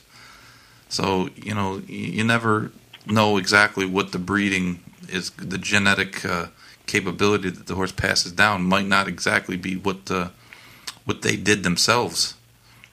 Did you ever? And sometimes people pigeonhole horses too, so they never get to. Back in the day, everybody would try on everything. They would try short, long, turf, dirt, mud. I mean, they would just throw it out there to try. But now with so much money on the line, people are afraid to try, especially these colts. They're afraid to go outside the box in case they don't win, which if they they tend to forget, what if they do win? And it just opens up that much more options for breeding down the line. People just pigeonhole too quickly, I think. Yeah, it seems like it's more of a game of specialists now, and I think that some of it has to do with the trainers. I think it has to do with a lot of the trainers with the good horses have so many good horses that they have horses for most every class, and they don't need to try too many different things because they've already got one in that race. And it's I harp on it all the time, so I'm sure no one wants to hear it, and I don't want to take up your time talking about it, but it's a big issue. I don't think you did, but when we had Run Happy as a 2-year-old, you never got on him, right? Finley used to get on him almost every day. Finley got on him. Yeah, at the time, I was still having issues with my hand going numb, and we were so busy with the amount of horses that we had that you deemed it better for me to stay on the ground than to get on horses that summer. Yeah, I didn't recall. It was after I came down here and got hold of a good chiropractor and was able to get myself fixed that I started getting back on horses. Actually, it was because of Zavarian I got back on horses. Zavarian's got to be one of your favorites. He was a horse that we claimed from Bill Mott for $35,000 for a guy named Jerry Oswit, who was a family friend of mine. And it's funny because now Jason Service is kind of infamous, but Jason was Jerry's trainer, and Jason never won a race for Jerry. Jerry had never won a single race. He had horses for a few years. And we claimed Zavarian for $35,000 at Gulfstream, and we did really well with him. And that was a project that I remember talking to Mike Welch about, you kind of taking that horse under your wing and spending a lot of extra time with him and getting on him every day and kind of getting him where we wanted him to be. And he rewarded us by becoming a stake winner, which was great for Jerry too. I was really unfortunately Jerry's passed away, but yeah, he was your favorite, man. I remember I think I had a jock breeze him one day, and you got pissed off at me like, no, I'm breezing that horse. But well, he was one that we just had to remember when we claimed him off Mott. Mott's guy said, "You'll really like him. He's a professional."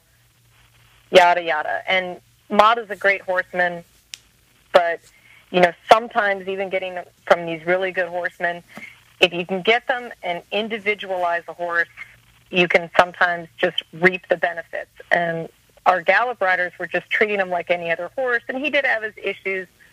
They were trying to they were trying to stay slow with him and do this and do that, and he was just getting frustrated, and I got mad, and I just looked at you, and I said, let me see if I can figure him out. And we just went back to the basics with him. We made him have fun again, and he kind of trained himself. I just let him pick what he wanted.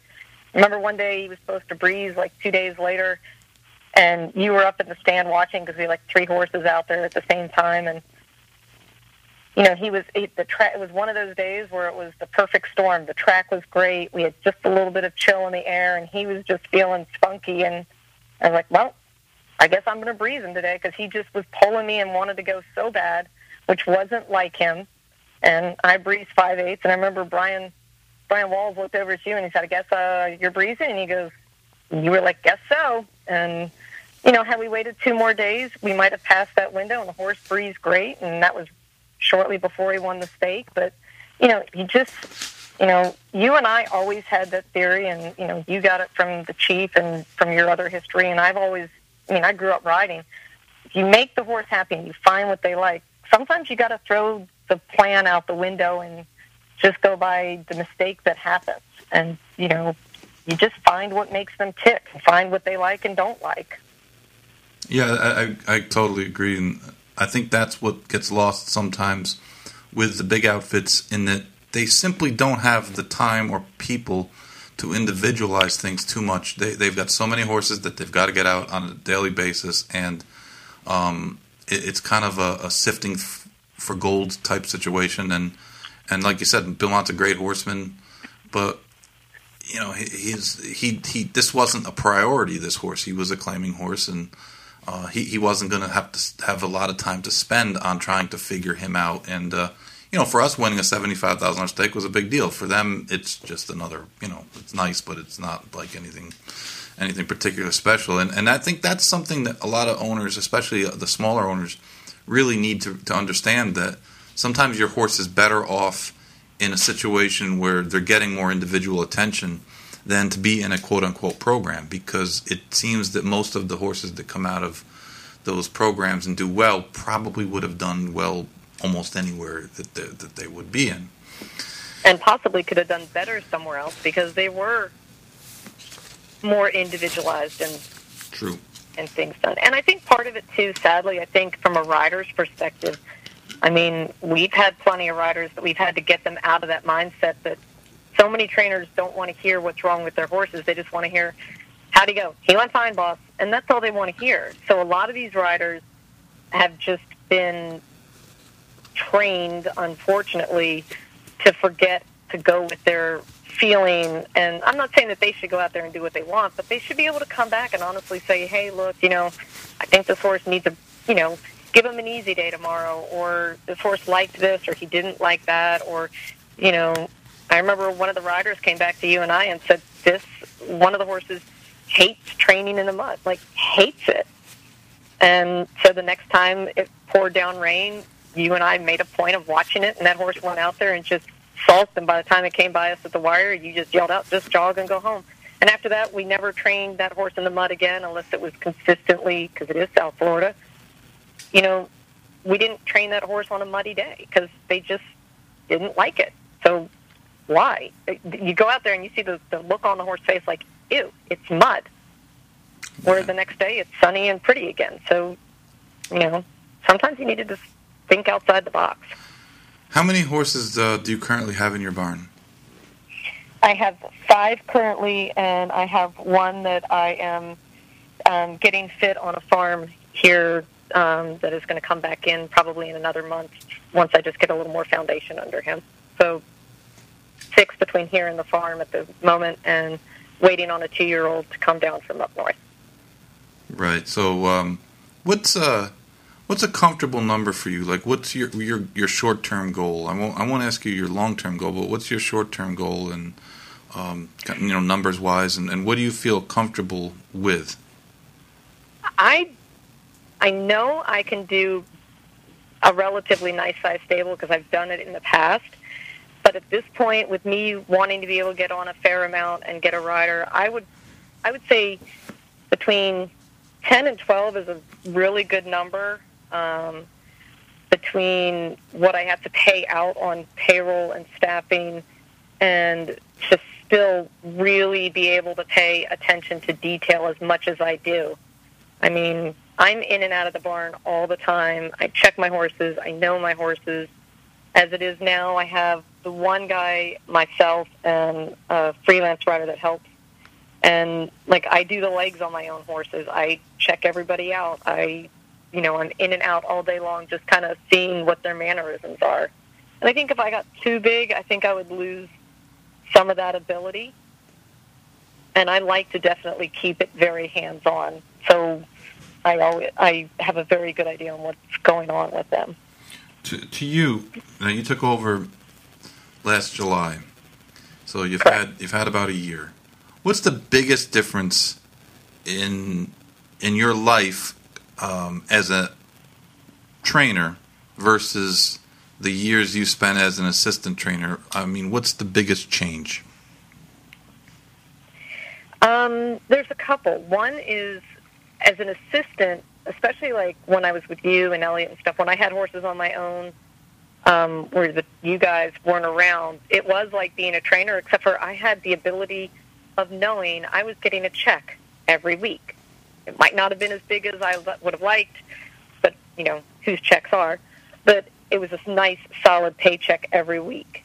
Now, I have owners that pay, and I'm very lucky about that, but, you don't have the solidity of knowing your numbers that you're going to have. And then you have to have the worry about, okay, if something happens to a horse, how do I replace it? Whereas an assistant, that was always the trainer's end. But I am more relaxed, especially now after I've been doing it for a while. I am more relaxed with my choices. I'm relaxed that I'm following my plan and my horse's plans. So I'm very relaxed. I'm very happy when I come in to the barn to see what's going on. Where some days when you're the assistant, it's a struggle for... It's weird. It's the same struggles, but when it's your own, it's sometimes just seems happier, more relaxed. I don't know. It sounds weird, but... Yeah, I kind of know what you mean.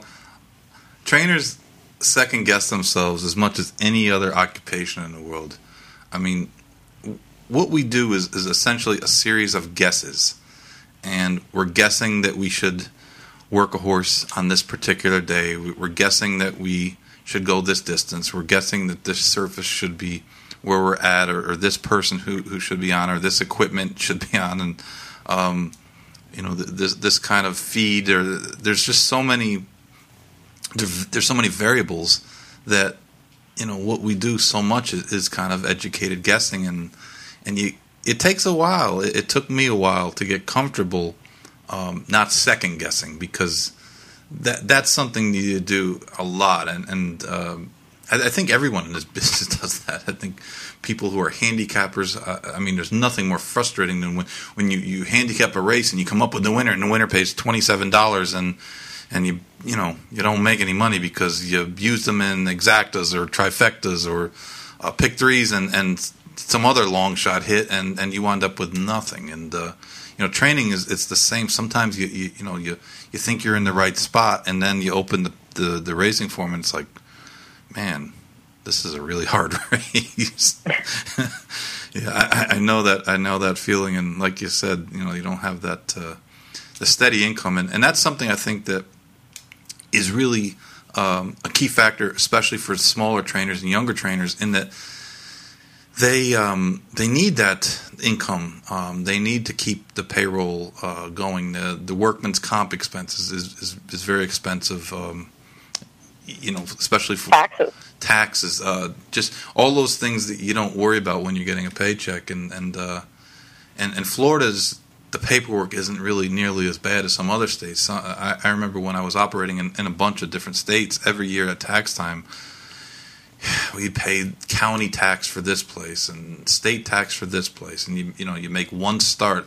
I ran a horse in California at Del Mar, Battle 1. He finished second.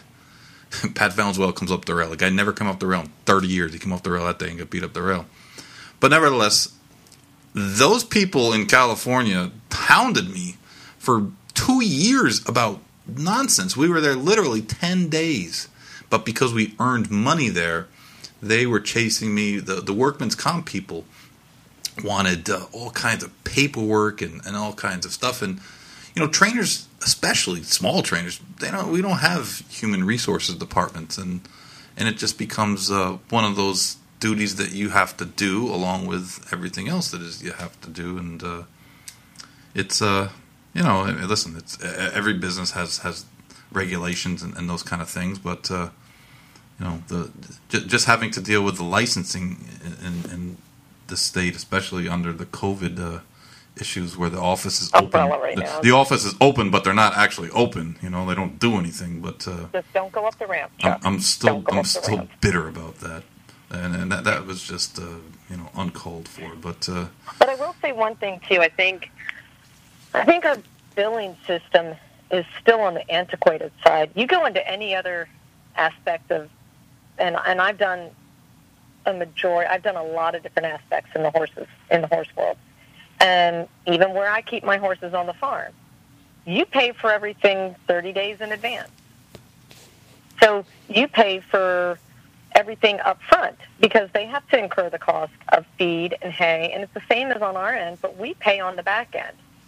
So, it would be nice if new owners coming in, they could get trained in the fact of being paid in front, because then all the expenses are paid. There's not a worry. You have everything, and the money is there. Yeah. And it's comfortable, and you can just go forward. Whereas now that's how some of these owners can get behind, because they get a bill at the beginning of the next month.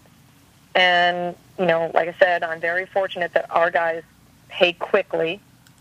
And, my guys are all good about it. And, as long as they pay by the 10th of the month, you're really good. But when they start staggering, then they're now getting into the next month, and now they're 45, 60 days behind. And people don't realize what that extra couple, $2,500, $3,000 can do to a small barn.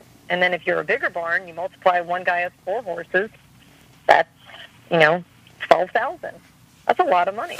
It's the only business where the poor people give the rich people credit.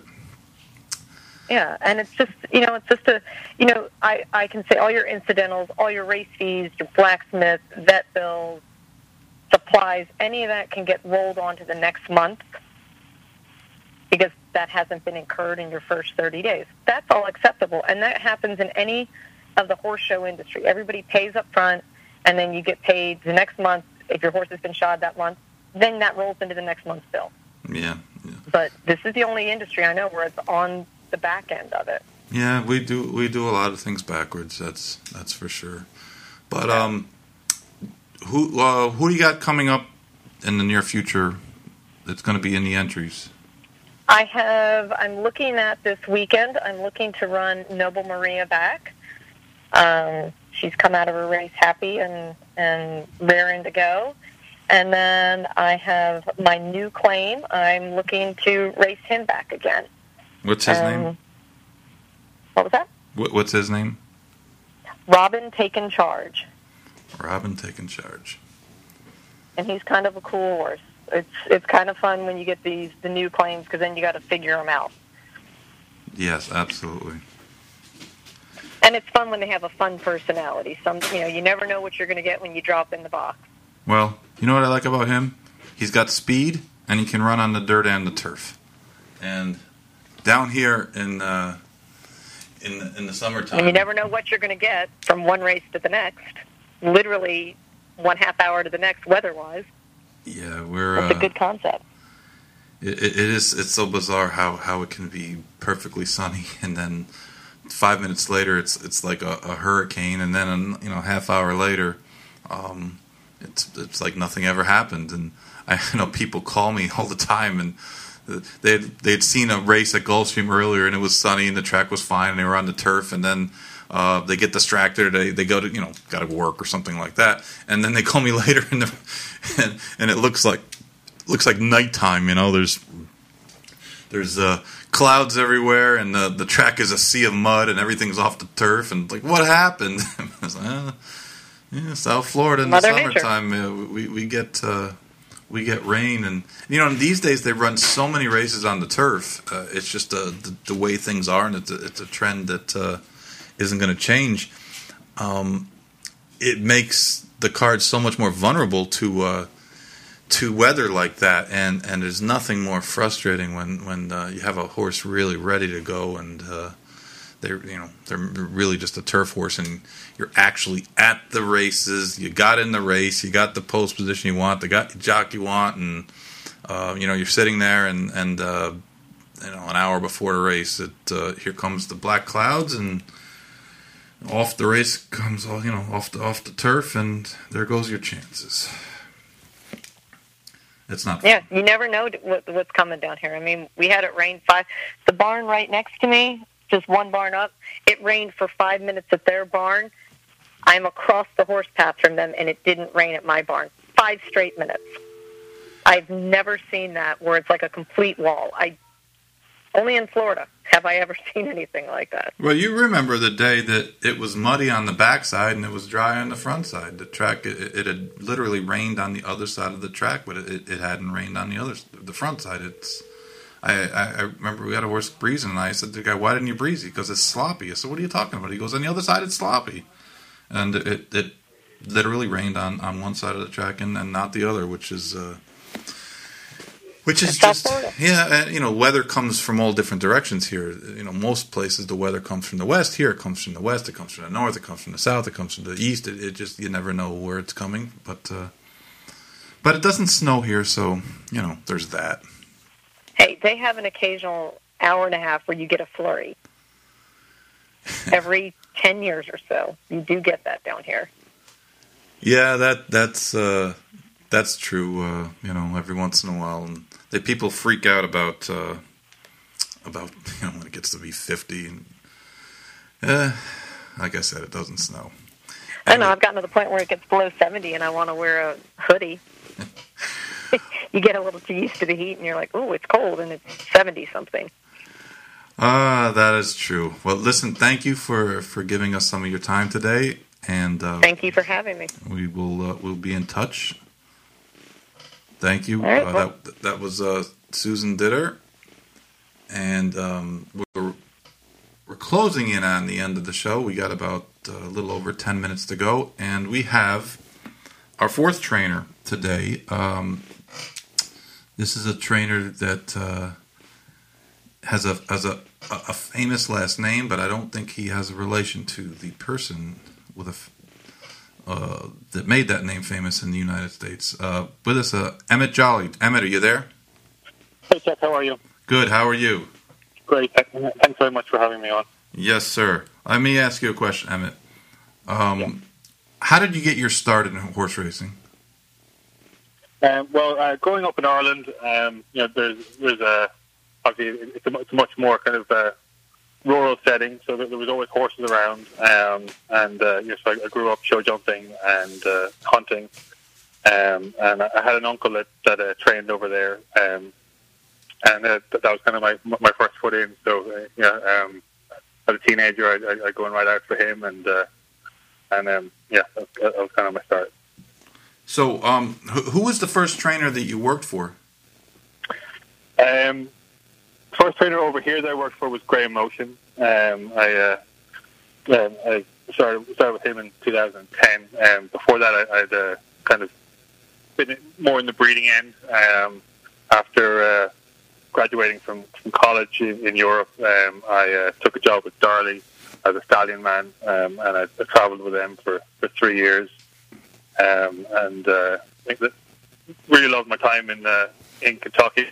I wanted to come back. So I took another job with Hiddenbrook Farm, and then after about 18 months there, the draw to the track was a little too strong. So I took a job with Graham in 2010, and it was a really exciting time to be there. We had Animal Kingdom was a 3-year-old, and we were the barn full of stake horses, and it was a great time.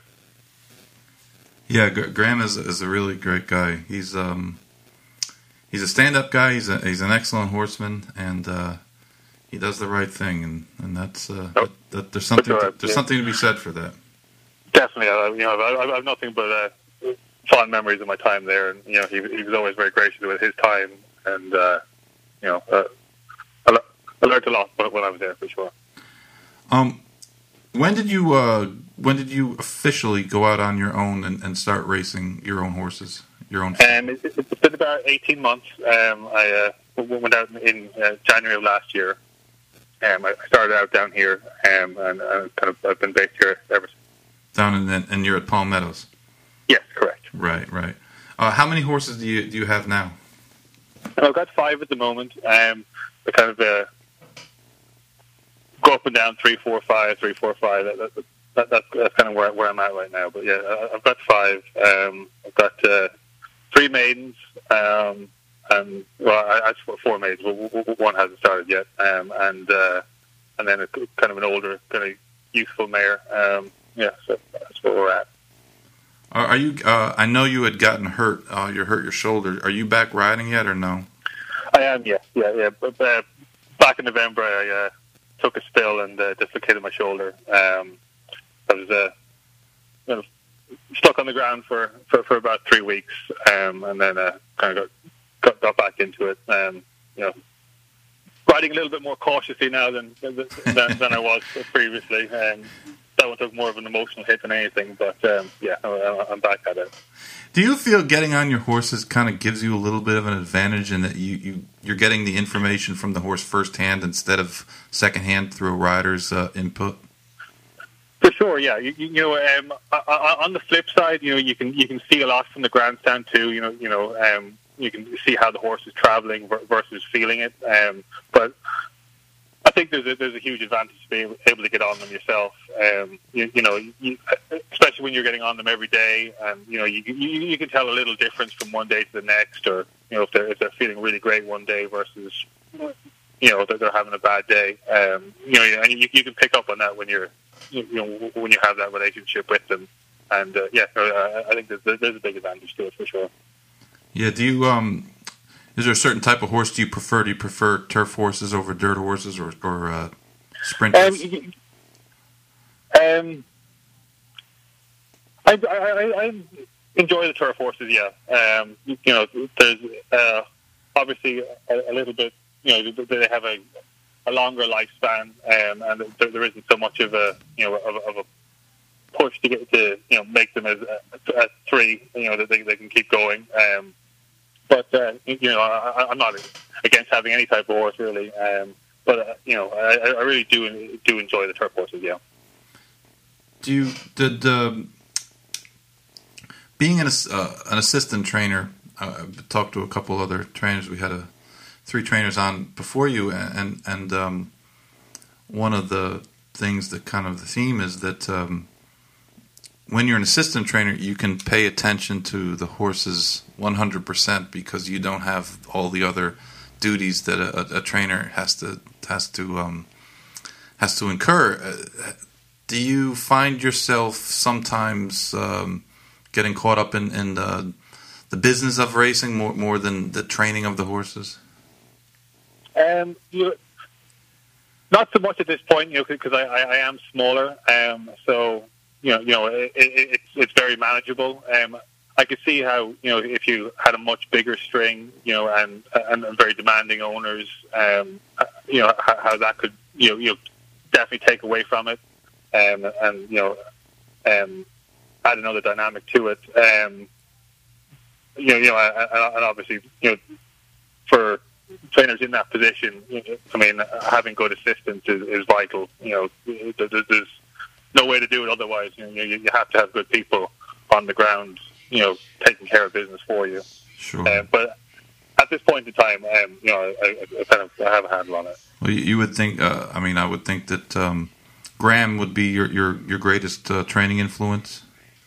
Absolutely, yeah. I've worked for some other really, really good people along the line. Eddie Keneally, I learned a lot from, and some others. But Graham is obviously very high profile, and he does everything right, and it was a real honor to work for him. Graham sent me 3 horses. It was 2 falls ago. That the best owners in the game, the Isabel Di Tommaso and Hope Jones, her sister, who they're just class personified. And he had these 3 horses, and he just simply couldn't get them raced. There was so much rain up in the Mid-Atlantic where he was, and he sent them down to me. Just said, I'm sending you these 3 horses if you want to take them. And I trained the horses for the ladies as well, and kind of gave me everything that they'd been doing, and that's something that just doesn't happen very much anymore. And for sure. guys send they'll send them somewhere with an assistant or a groom, and they won't they feel like they don't want to give anyone a foothold in their business. But Graham was very gracious, and honestly, it was the best thing for those horses. It was the best thing for the owner, was to get him out of the place where he was. And I can't say that we had a tremendous great deal of success with the horses, but it was the right move to make. And it just it struck me that they were as kind as could be and as helpful as could be, and rooted for the horses to do well. And not everybody in this business is going to root for you to do well. A lot of times people are going to root for you to not do so well, but he's a first class guy. What are your goals? Like, where do you see if you could draw up a plan for the next 5-10 years? Where would you like to be? What kind of numbers? Obviously, I'd like to expand quite a lot. A fair amount from where I'm at. It would be nice to have a barn that was worthy of traveling with, either to Kentucky or somewhere else. But yeah, if I could get to 30, 45 number, and obviously just winning races is what it's all about. The big high profile races are obviously the end goal, but just being competitive and winning it. You get a buzz out of it every time, whether it's a 10 maiden or a big race. That's for sure. Winning is it's a feeling that's hard to capture in most other businesses. It's interesting. I had 4 trainers on, all young trainers just starting out, and I asked the same question to all 4 of you, and every one of you gave me a completely different number. And I think that just kind of goes to show you how different people's philosophies, different people's views, and the first Jason Barkley was on there, and Jason's number was 100. He thought 100 was a good number. Reeve McGaughey was on, and he was thinking his ideal number would be right around 60. Susan Ditter was on directly before you, and she was thinking she'd like about 12, and then you came with the 30 to 40. So it's kind of interesting to me that everybody's came with a came with a different number, and I hope I honestly, you're all good people and you're good trainers, and I've watched you guys from afar, and then your horses look good, and I wouldn't have you on if I didn't think you were a good horseman, and you deserved a little bit of a voice. And we're running low on time. We only have about 20 seconds. But Emmet, I really want to thank you for giving me some time today and telling people what's going on with you. And hopefully we'll be able to have you back on after you win a bunch of races. Absolutely, that sounds great. Yeah. Thank you again for the opportunity. I really appreciate it, Chuck. Thank you. That was Emmet Jolley, and we will see you next week. This is the Going in Circles podcast, hosted by horseman Chuck Chuck Simon. To become a sponsor, to suggest topics, or for questions, email goingincirclespodcast@gmail.com. And log on to our Facebook page, Going in Circles Podcast.